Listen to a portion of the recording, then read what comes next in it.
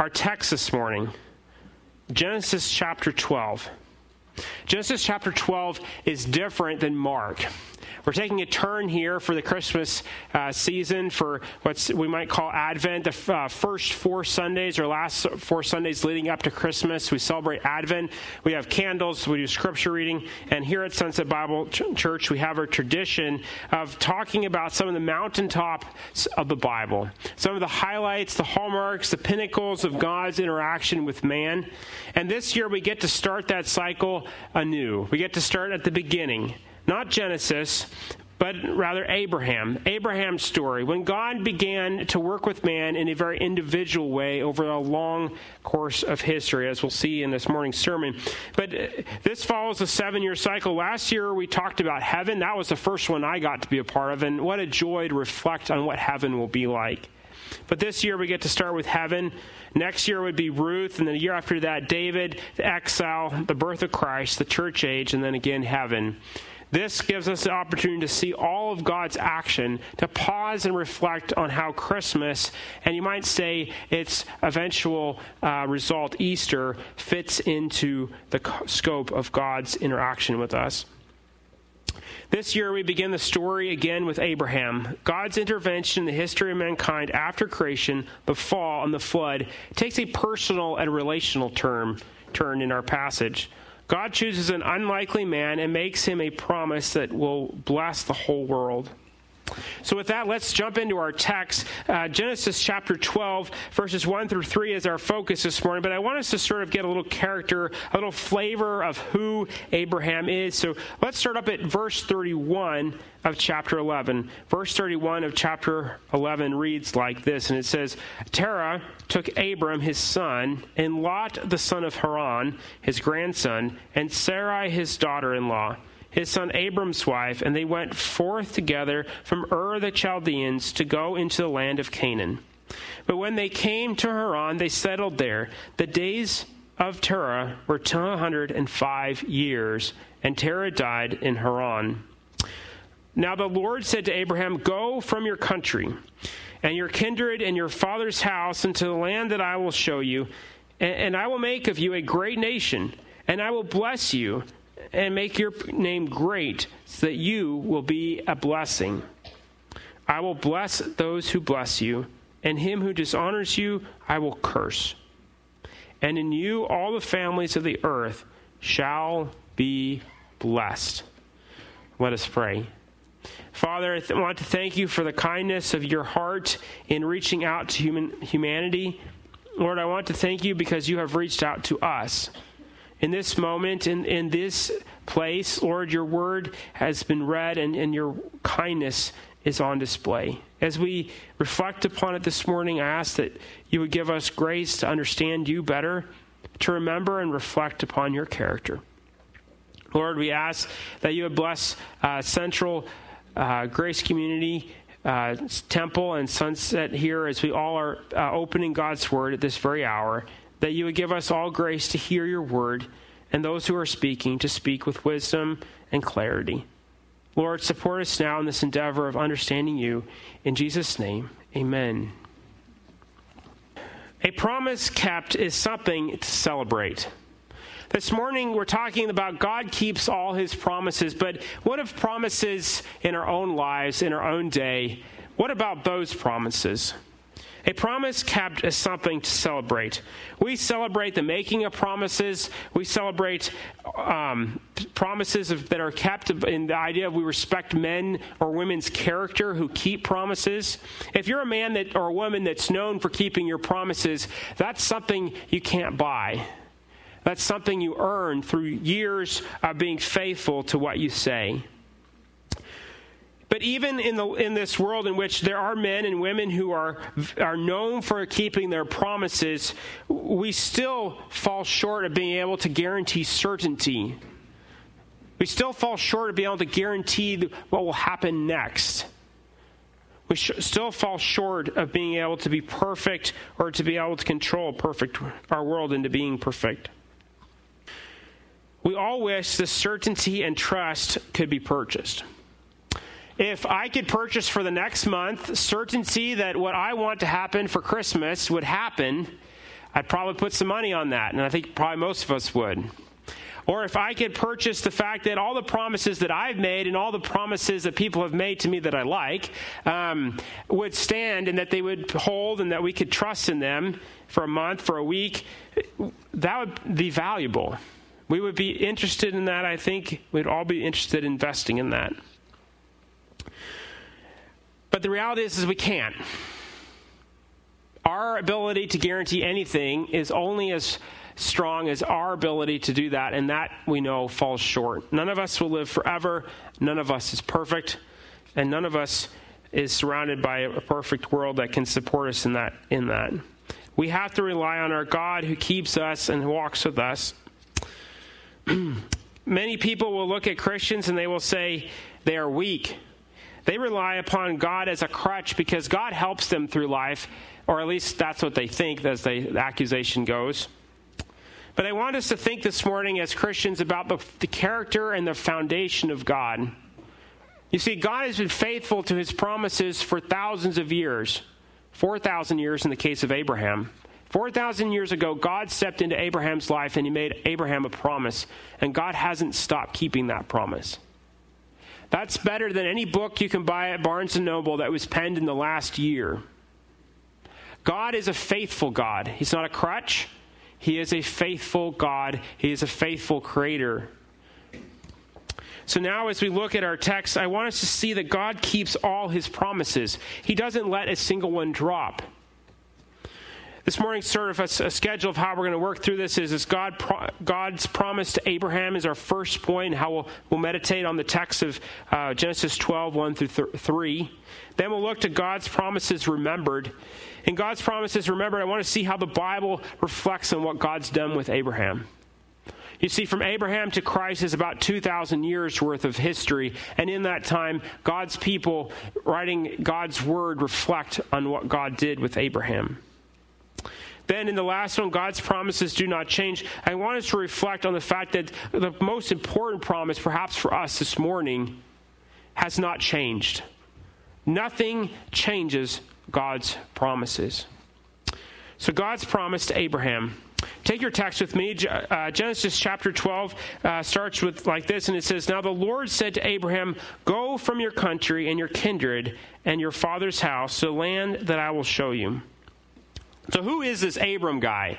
Who is this Abram individual that the Bible is talking about? Well, we don't have a lot of information yet. We're going to get more. There's several chapters in Genesis that will talk about Abraham's character. But the introduction starts back in verse 27, or rather 26, and it gives us his genealogy. It tells us who his dad was. His dad was Terah. It tells him his names of his two brothers, Nahor and Haran. And it tells us that Haran died and Nahor married Haran's daughter. So somebody marrying your brother's daughter is not cool in America. It's against the law. And it wasn't cool according to the law that Moses gave either. This is something that we do not see as respectable in our culture. Perhaps it was passable in Abram's culture, but as we look at Abram's life, I think we have to realize that Abram comes from stock that's not perfect. Abram comes from a tradition of family that isn't perhaps someone we'd pick for the best office or the most respectable office. But in verse 1 of chapter 12, it says, "Now the Lord said to Abraham," it is the Lord who chooses to step into Abram's life. Now, I've been saying Abram, I've been saying Abraham. Later in Abram's life, God will change his name to Abraham. So we're going to use those terms interchangeably. God will call Abraham and he'll say, "Go from your country and your kindred and your father's house to the land that I will show you." One thing we see here is that Abraham has been traveling with members of his extended family. This is very important. Both today and in that time, family was incredibly important. This Christmas will reflect on the importance of family. Sometimes it's challenging, sometimes it's exciting, but family will be on our minds, no doubt. But in Abram's day, family was important all year long because you lived with your extended family, you slept with your extended family, you worked with your extended family. This was not going to see the grandparents in another state. It was the grandparents are eating breakfast with you every year for your whole life, as long as they're alive. This was very close. Abram is being asked to leave all that. He's being asked by God to leave all that for a land that is promised. It says, into the land that I will show you. He's not even given the land or told where that land will be, but he's called out to this land. A commentator on Scripture and things of the Lord, writing in the 1st century A.D., the work is entitled First Clement, reflects on Abraham's call, and he says this. He says, Abraham, who was called the friend, was found faithful when he became obedient to the words of God. He obediently went forth from his country, from his people, and from his father's house, leaving a small country, a weak people, and an insignificant house in order that he might inherit the promise of God. This gentleman writing this letter is reflecting back on the history of the Old Testament, what has happened to Abraham and his people.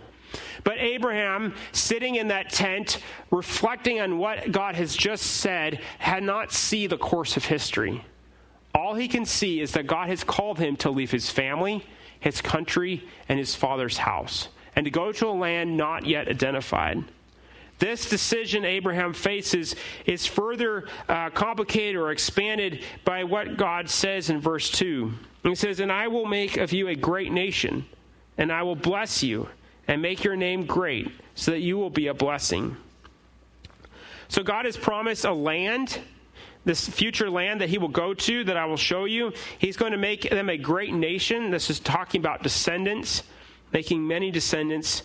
And he says you will be a blessing. Further down in end of verse 3, he'll say, and in you all the families of the earth shall be blessed. And so here we have 3 promises that God has given Abraham. You might say land, descendants, and blessing. So I want us to think about our world today. Today, if you read the news this morning, as it's been since October 7th, Israel is currently at war with Hamas and with Gaza. People are dying on both sides. It's very tragic. It's very sad to see these headlines. But in the midst of this, it highlights the fact that there is indeed a land called Israel, and there indeed is a people called the people of Israel.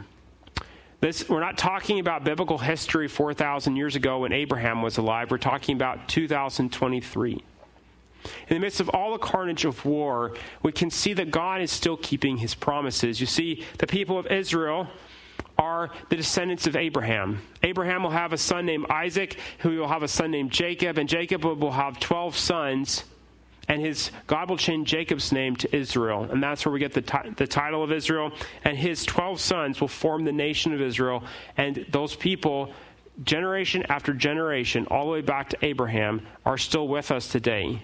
We refer to them around the world as the Jewish people, and they are living in the land that God gave them. The land that stretches from the Mediterranean Sea to Jordan, north to Syria, and south to Egypt. It is not 1948 and the declaration of the UN that gives them this land. Here in our passage this morning, we have God giving them this land. The fact that there is a people of Israel in the land of Israel refers and reflects the fact that God is being faithful to his promises. There are many other aspects and complications and things that work in this story and in the world and in the news, but nevertheless, the reality that there is a people of Israel in the land shows us that God keeps his promises. And if you're going to have a land, you have to have people to fill it. And therefore, God has also promised that there will be descendants, and those descendants have come all the way down to us, as we just talked about. So if God is able and capable for 4,000 years to keep his promise that there will be a land and that there will be descendants, then we must ask ourselves the question, is God faithful to give us also and to keep also his promise to Abraham that there would be a blessing? Specifically, when he says at the end of verse 3, and in you all the families of the earth shall be blessed. Is God able to keep that promise also? And my argument this morning, and I think the text of Scripture is going to argue very firmly, is yes, God is capable of making that promise and keeping it. So is this a mountaintop? This is an interaction with Abram, a new character on the scene of Scripture. Is this a mountaintop in the story of the Scripture? Is this something worthy of our focus? How do we think about God's character? How do we think about the promises that God has said to us? Well, this takes us to the second point we have here, which is that God's promises are remembered. And if you have your sermon notes with you this morning, I've copied out some passages of Scripture here. So if you don't want to turn with me, you can just follow along in your notes, or you can look at the text of Scripture as well. But if you look at the first one, it says, God will visit you and bring you up out of this land to the land that he swore to Abraham. These are the words of Joseph, the son of Jacob, or Israel, as God will change his name. And Joseph is about to pass away, and he is trusting in the promises given to Abraham. Let's read that whole passage, verses 24 and 25. It says, Joseph said to his brothers, I'm about to die, but God will visit you and bring you up out of this land to the land that he swore to Abram, to Isaac, and to Jacob. Then Joseph made the sons of Israel swear, saying, God will surely visit you, and you shall carry up my bones from here. Joseph is so confident in the character of God and his promise to Abraham that he gives instruction about his very bones. He wants to be buried in the land that God has promised his great-great-grandfather, Abram. He wants to be in that land. His bones will indeed go to that land. So here we see that Joseph, remembering God's promise to Abraham, places strong confidence in it.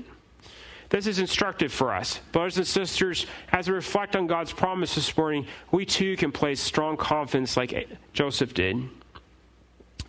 Next, I want us to see how the story continues to unfold for the people of Israel. Joseph will die having won favor with Pharaoh, and the people of Israel will be treated unfairly in the coming years.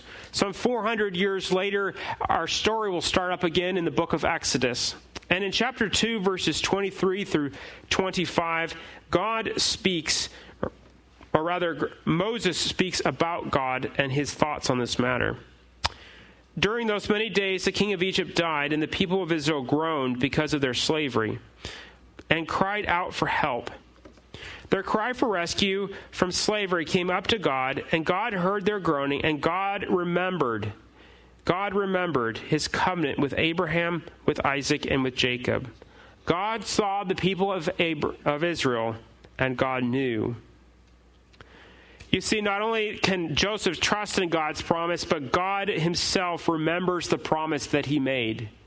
400 years later, God remembers that he made a covenant with Isaac and with Jacob and with Abraham. God remembers that promise. He remembers that he had made a covenant with them, that he would make them a blessing, that he would give them a land, and that he would give Abraham many descendants. And so he sees and he knows. God is not a God who is up in heaven distracted by something else. God is a God who sees us. God is a God who sees what's going on in our life and responds. God does not forget his words and his promises. He saw the plight of Abraham's descendants and acted. God's faithfulness kept the promise of land, descendants, and blessing alive. The flame, the hope that a blessing would come did not end because God acted. Next, I want us to turn to Exodus 3. Just a few chapters, and perhaps even a few minutes or a few years later in the story. And God is going to speak to Moses, and he's going to say, "This is my name." Moses is going to ask, if I go to the people of Israel, who do I say you are? In Egypt, they have many gods. They could say, well, which one of the Egyptian gods is this? Or who is this God you're talking about? Moses is asking, I think what we could say is a legitimate question. And God responds and says, I am that I am. And then he says something else. And that's where our passage starts this morning. Chapter 3, verse 15 says, God also said to Moses, say this to the people of Israel, The Lord, the God of your fathers, the God of Abraham, the God of Isaac, and the God of Jacob, has sent me to you. This is my name forever, and thus I am to be remembered throughout all generations." If there was ever a passage to base the idea of us spending time this morning remembering the promises of God and his faithfulness to Abraham, Isaac, and Jacob, and the promise that he made to them, this would be it. God has called the people of Israel to remember what God has done, specifically what he has done with Abraham, Isaac, and Jacob. He says, "This is my name forever, and thus I am to be remembered throughout all generations." God wants us to remember him by his actions towards Abraham and his descendants. Therefore, the story of Abraham is essential to knowing God. Many of us would like for people to understand us better. Perhaps there's a relationship where this is playing out right now. You would like for people to think about who you are and what you know and what you understand and what you do, and not to have their own opinion about you. God here is speaking specifically, and he's saying, "This is who I am." And when God speaks about who he is, it is the best that we listen to him. And in doing that, we also find that there's much hope, because a promise-keeping God is a God that we can trust in. Let's fast forward the tape a little bit to the beginning of the New Testament. The book of Matthew, I believe, is the first gospel to be written. In all the ancient manuscripts, it is always placed first in the order. And so the first verse of the New Testament, you might say, is verse 1:1 of Matthew. And that reads, "The book of the genealogy of Jesus Christ, the son of David, the son of Abraham." Matthew finds it important to connect Abraham to Jesus. Why? Why is it so important for Abraham to be seen as the father of Jesus Christ? Emmanuel, God with us, as we sang about this morning. Well, let's explore that. Matthew begins the New Testament by presenting Abraham as the father of Jesus by many generations of God's faithfulness. It is in Jesus that all the families of the world are blessed. Let's expand that a little bit more. Jesus is related to Abraham, so he's in that family line. So you can say through Jesus that the whole world could be blessed, but we could have said about every other person in the line between Jesus and Abraham. But specifically, the Bible is going to begin to focus and hone in on the fact that Jesus is a fulfillment of that blessing.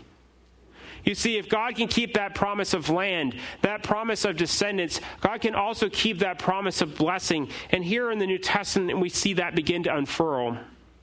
As we look at this our last point, that God's promises do not change, I want us to turn to the book of Galatians. Turn with me to Galatians chapter 3. This is a huge change. Going from Genesis, 2,000 years before Christ, to shortly after Christ's death in about 40 A.D., Paul will write probably one of the first books that he'll pen that becomes part of the Bible, the book of Galatians. He's writing it to the area of Galatia within the modern state of Turkey, probably the eastern side. And he's writing there, and he's saying, he's confronting them because they've departed from the true gospel. They departed from what Paul had preached to them. Let's get a little character of what Paul's thoughts about this whole departure are. If you look at Galatians chapter 1, verse 6, he says, "I am astonished that you are so quickly deserting him who called you in the grace of Christ and are turning to a different gospel." We fast forward to chapter 3. He says, "O foolish Galatians, who has bewitched you? It was before your eyes that Jesus Christ was publicly portrayed as crucified." So you can see Paul has a little bit of emotion here behind some of the words he's saying. This is a big deal for Paul, that these people have departed. This is not a small matter. This is not the color of the carpet. This is not what we have, kind of coffee we have. This is a bread and butter, a foundational issue for Paul, that what they've gotten wrong has to be corrected. Let's look at verse 2 of chapter 3, which says, "Let me ask you only this." So one question he has for them. "Did you receive the Spirit by works of the law or by hearing with faith?" So there we have it, the contrast, the confrontation. Paul is arguing against the law and arguing for faith as the means by which they receive the Spirit. This is not necessarily to get rid of the law, but to say that the Spirit doesn't come because we keep laws. The Spirit comes because we believe through faith. Now, Abraham's interaction with faith will be the topic of another sermon this holiday as we talk about Abraham. But specifically here, I want to focus on what Paul says about Abraham in verse 7 through 9. Know then that it is those of faith who are the sons of Abraham, Paul writes. And the scripture, foreseeing that God would justify the Gentiles by faith, preached the gospel, the good news, beforehand to Abraham, saying, and here's the connection, and you shall all the nations be blessed. Paul is connecting the promise to Abraham 2,000 years earlier that God made to Christ's coming. That Christ, the one who we believe in, the one who we place our faith in that gives us the Spirit, that Christ is the gospel that was proclaimed to Abraham all the way back in Genesis chapter 12, verse 3. God keeps his promises. The promised blessing has arrived. Brothers and sisters, most of us this morning are not of descendants of Abraham by blood, but we are recipients of the blessing of Abraham's children in Christ. We have received the blessing of Christ through our faith in the one who died for our sins. You see, Christ came. He walked this earth as sinless life. That person who was perfectly trustworthy that we've never met. This wasn't a politician. This isn't anything like that. This is Jesus Christ, the Son of God, who became one of us at Christmas. That's what we celebrate. Is that God has seen us and he stepped into our world through his Son. Christ lives a perfect life, dies on our behalf, and God raises him from the dead. This is the hope that we have. This is the means by which the blessing that Abraham was told of has come to us. That in Christ we have hope that we can be reconciled with God. Paul recalls God's promise of blessing to Abraham and his descendants and declares this to be the gospel or good news. The book of Galatians is a defense of the true gospel. Paul is not messing around. God's reputation and promise to Abraham is the message Paul is proclaiming. You see, brothers and sisters, we have a message that is made traction in our own life. Has caused us to believe in Jesus Christ. And we have a message, as that song goes, to tell to the nations. And it's none other than telling the faithfulness of the God who made a promise to Abraham.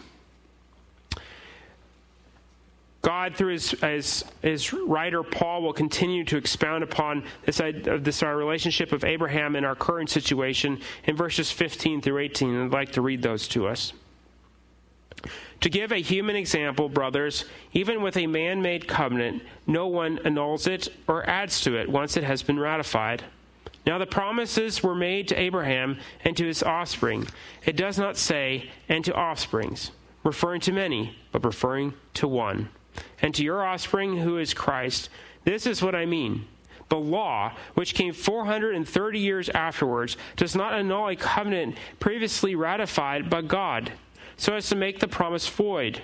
For if the inheritance comes by the law, it no longer comes by promise. But God gave it to Abraham by a promise. And let us be grateful and reflect upon the reality that God keeps all his promises. God did not waver in his keeping the descendants of Israel around even to this present day. He has not wavered in that promise.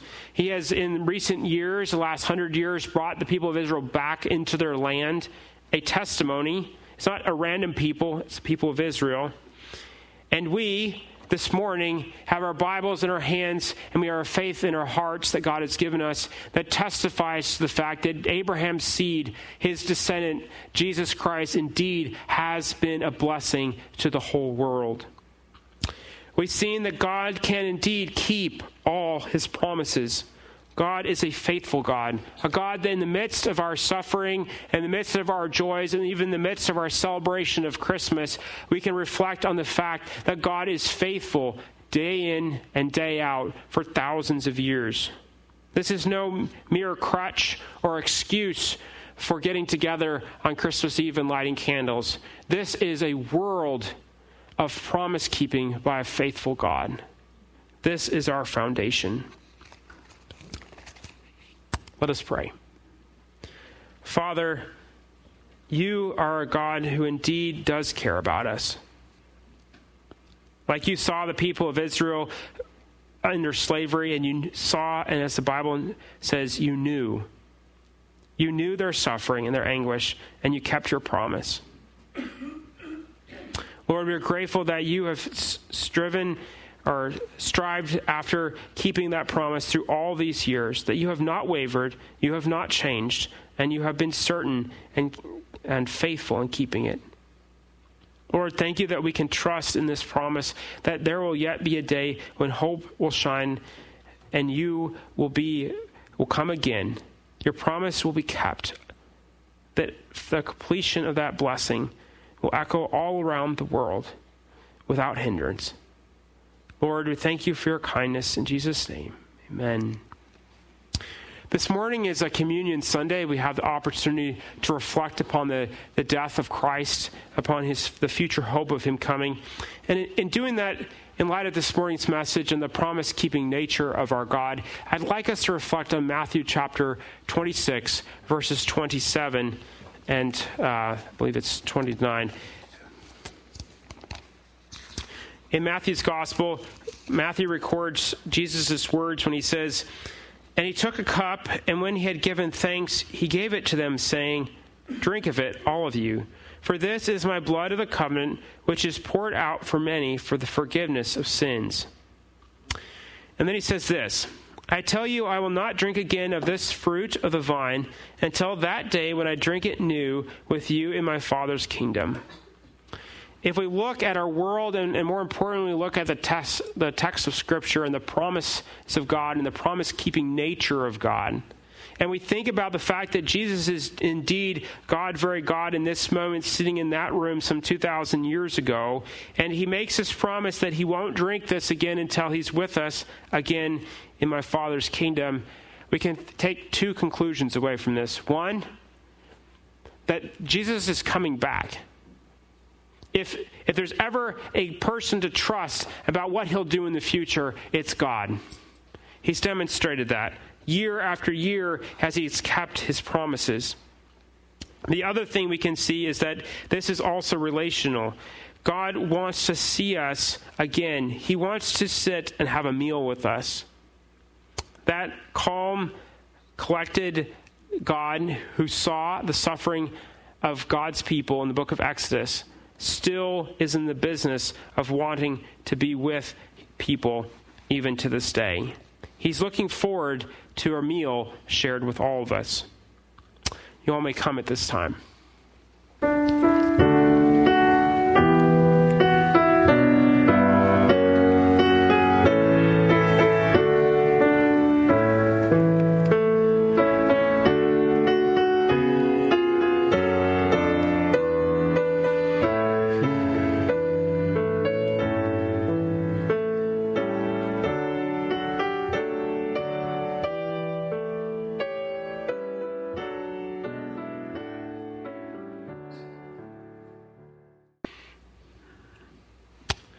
Now, as they were eating, Jesus took the bread, and after blessing it, broke it, and gave it to the disciples, and said, "Take, eat, this is my body. Let us eat this in remembrance of him." And he took a cup, and when he had given thanks, he gave it to them, saying, "Drink of it, all of you, for this is my blood of the covenant, which is poured out for many for the forgiveness of sins. I tell you, I will not drink again of this fruit of the vine until that day when I drink it new with you in my Father's kingdom." Let us do this in remembering him as well. Let us pray. Father, thank you for your kindness. in sending Jesus and allowing us to be recipients of the blessing that you promised to Abraham. Thank you, Lord, that you are faithful, that you are keeping your promises. Thank you, Lord, that you've given us real things in your word and in our world to look at that reflects your faithful kindness to us. Lord, I ask that you would, as we go this week, that you would be with each one of us, that we would be able to keep the knowledge of you close at hand as we confront our world, the joys and the triumphs and the sadness and whatever else we may face. Each day, Lord, I ask that you would give us grace to walk faithfully and to be ever mindful of the message that you have given us through Abraham. Lord, thank you again for your kindness in Jesus. In Jesus' name, amen.